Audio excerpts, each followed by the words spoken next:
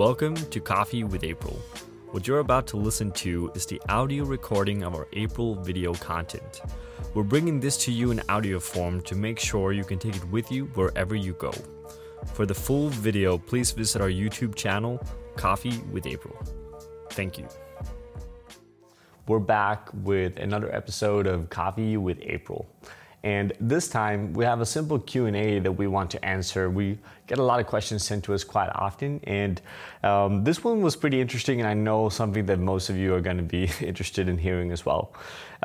So forgive me if I'm pronouncing your name wrong, but Gabriel Tan from Australia, I think working in Melbourne based on Instagram, asked two different questions, and we're going to do our best to answer them. So the first one is the bean rate of rise after first crack important to you, and why? I assume that's a visual representation of the bean rate of rise, whether that has a function in our decision of roasting or not. The second question is, what are our thoughts on development time? How do we decide the length of the development time when we're roasting? There's also kind of intertwined in that question something recurring to, so what would we do with our QC and how would we actually deal with that? So first things first, let's start talking about the rate of rise. So we're talking about a rate of rise. Most people these days are referring to a visual representation of the curve. And I would like to argue that there's almost two different rate of rises functioning when you're roasting. One, the one you see on a curve, and you're focusing on, most of you at least, as a linear kind of function, being basically declining steady over the course of the roast. The second one being the actual rate of rise of the coffee inside of the machine, which, to be fair, we don't really know, at least not from an inside perspective, right? So for those of you that don't know, the rate of rise curve comes from the bean probe, the thermocouple, which is basically measuring, or supposed to measure, the speed of the energy transfer, right? So how fast is the energy difference on the roasted coffee? And that's always going to be higher in the beginning and lower in the end. That's just pure physics. As coffee gets warmer and warmer and gets closer to the temperature of the environment it's been roasting in, it's basically going to be a decrease of temperature difference, right?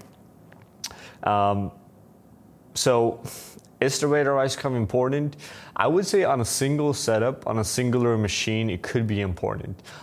With that in mind, you need to think about a few things. So first of all, one, your bean probe reading or thermocouple reading is going to be different depending on batch size in your machine. So at April, we roast one batch size, 12 kilo on the 15 kilo Loring, which actually gives us a fairly consistent representation of the rate of rise on each kind of coffees, which actually make it interesting. However, if you're roasting on different batch sizes, you need to factor in that the air will play a very big function in what the bean probe is actually reading. So if you roast larger batches versus very small batches, or let's say 100% capacity, 50%, and 20%, then your bean probe or thermocouple is going to read a different ratio of bean and air. So you kind of need to ask yourself how consistent that is. And the same goes for different machines, which I think is important. And we know, we see, we hear a lot about the discussions of a rate of rise being some kind of universal visual representation where we want it to start high and go low and this perfectly smooth line. And that's interesting, but in reality, which I think makes this really fun, is that depending on which probe you have, depending on the thermocouple, that line will look very, very different. So for example, a perfectly smooth declining curve on a probat, let's say you put in a Loring probe in that same machine and you do that same transfer in terms of energy settings or air settings, depending on what kind of setup you have, then the rate of rise will look completely different, right? And we're still thinking that some kind of universal rule, which I, to be fair, do not agree with. I think most importantly, what we realized here is that roasting a coffee where the rate of rise looks perfectly declining is very easy. Is that the tastiest version of that coffee, though? No, we find again and again and again that we, according to our preference, are finding tastier versions of that coffee that is roasted from a visual perspective where the rate of rise are not perfectly declining. Now, that should be said, rate of rise is always declining within the roast. That's just how the heat transfer is actually working, right? So as the coffee gets closer in temperature to the material or the environment, then there will be a decrease of energy transfer, whether you want to or not, whether you're increasing burner settings or not. And I think that's pretty important to understand.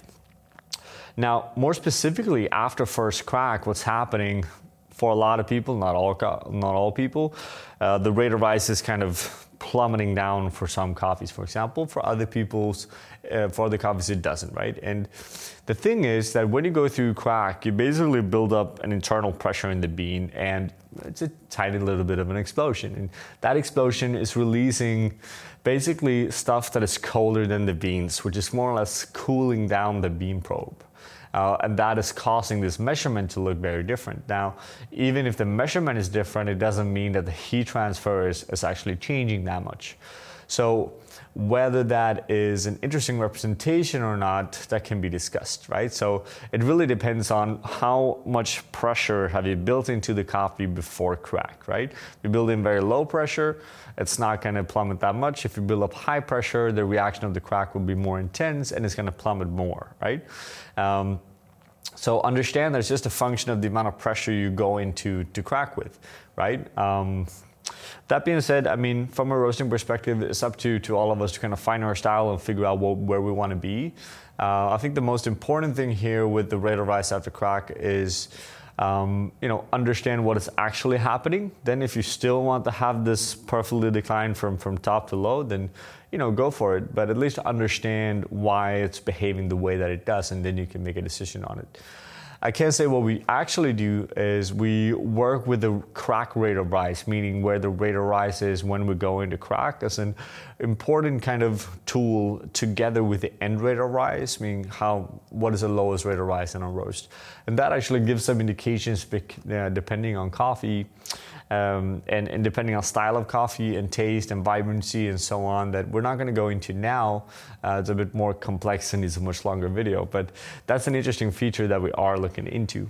So long story short, do we care visually how the rate of rise looks? Well, not before we taste the coffee, right? And again, I don't see a clear parallel where a perfectly declining rate of rise after first crack would generate a tastier coffee than something that doesn't. And in our business, we're looking for tasty coffee. Second question, how do you find or decide how long development time you want for your coffee? Interesting question, difficult question to some degree as well. I should say, and we've said before in all these videos, that we basically roast a filter profile, one espresso profile, and what we refer to as milk espresso profile. And the main difference here is going to be development time to some degree. That is going to change in between the different profiles. So we first start by generalizing or categorizing on a bigger scale. So is this filter, espresso, or something else? And then within the filter profiles and within the espresso profiles, we also have changes, which is depending on the coffee, depending on what we're roasting and not roasting. It's hard to generalize, it's hard to go into actual specifics here, but basically what's happening is that once you go into caramelization, which happens before crack, and then you push into crack, then different coffees have different sugar contents, and that sugar content is going to be able to deal with a longer or a shorter time after crack. So you're going to get to a point where your sugars are going to start deteriorating, right? And you want to keep as many sugars in the coffee as possible to make it sweeter. Now, the challenge here is that the sugar content and how the sugar behaves differs based on coffee. So we need to actually go in and look at the sugar content of each individual coffee to be able to tell that. Now, in reality, in terms of roasting, that becomes a lot of trials and error where we're trying to kind of measure and figure out taste-wise where we're ending up and where we can be. And basically, the idea is to be able to have as long development time as possible while still keeping the coffee clean, transparent, and vibrant, and with a juicy texture. The reality is that a lot of things are actually going on after first crack, and quite often the time and what you do there is actually going to be deciding whether this coffee is going to end up being tasty or not tasty. So as a reference, we have, again, guidelines for filter coffees in terms of time after crack, guidelines in terms of espressos, and that's what we're generalizing and started doing. And then we have some coffees on the filter side that basically goes closer to an espresso profile in terms of what's happening after first crack, just because the coffee can take it without actually developing any negative characters. Example of those coffees could be, for example, Colombian coffee. So Colombian coffees in general, we extend after first crack. Not necessarily higher end temperature, but it takes more time for most of them to actually get the same color spectrum as we can get, for example, with an Ethiopian coffee with a lot less time. Moving on. So how should I do my QC? Well, we're not necessarily in the business of telling anyone how to do their QC.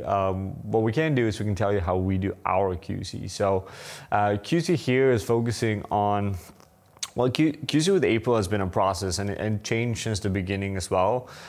Beginning being pretty hardcore, working a lot with colors, working a lot with measurements, to today being mainly taste-based, which some measurements included as well, but we're focusing on the taste quality of the coffee, linking in that very much into brewing as well, right? So cupping is just a part of the evaluation, and we actually spend a lot of time focusing on brewing the final product. As we, the more we learn, the more we understand that the brewing aspect of the coffee is very, very important. Meaning that a coffee that tastes in one way on a cupping table might actually taste amazing if you just know how to tweak it and brew it. So it depends a bit on what you're looking for there as the roasters. I like to consider us as a company that is focusing on the full range, so green coffee roasting and brewing. And I believe that makes us better from a roasting perspective as well. What I can say with like a few tips and tricks, if you're working with different types of color tracking, keep in mind the color actually changes from day after roast. So the color of the same batch one day after or just after or 10 days after will be different. So you need to have one specific day to measure that color. That's important. Taste-wise, what we do is that we taste our coffees basically 7 days after roast. That's when we do a proper evaluation of them in terms of taste. Obviously, we do an evaluation based on how the curve is looking or behaving on the roast day. We spend a lot of time thinking and tricksing with the coffee before we actually put it out in production as well, which is important. And I think that's the kind of central thing of what we do. We use Cropster Cup for everything, whether we do manual brews or whether we do cuppings. It's amazing to just be able to store all of that data directly into your profiles. Especially now as the team at April is growing, it helps us calibrate and helps us understand what is working for us and not working, and what one person think about this coffee versus the other person. And that's been really, really helpful. I think that's about it for now. A pretty, quick answer, but if you have any more questions on Describable, just send us another email, shoot a comment down here. The same goes for all of you as well. We're always happy to do these kind of Q&A and answer whatever questions you guys might have, whether that's green coffee roasting and brewing. As always, thank you guys for tuning in, and any comments down here, always happy when you guys share. Thank you. From us here at April, thank you for listening. If you enjoyed this podcast, please share with your friends, family, and colleagues. Thank you.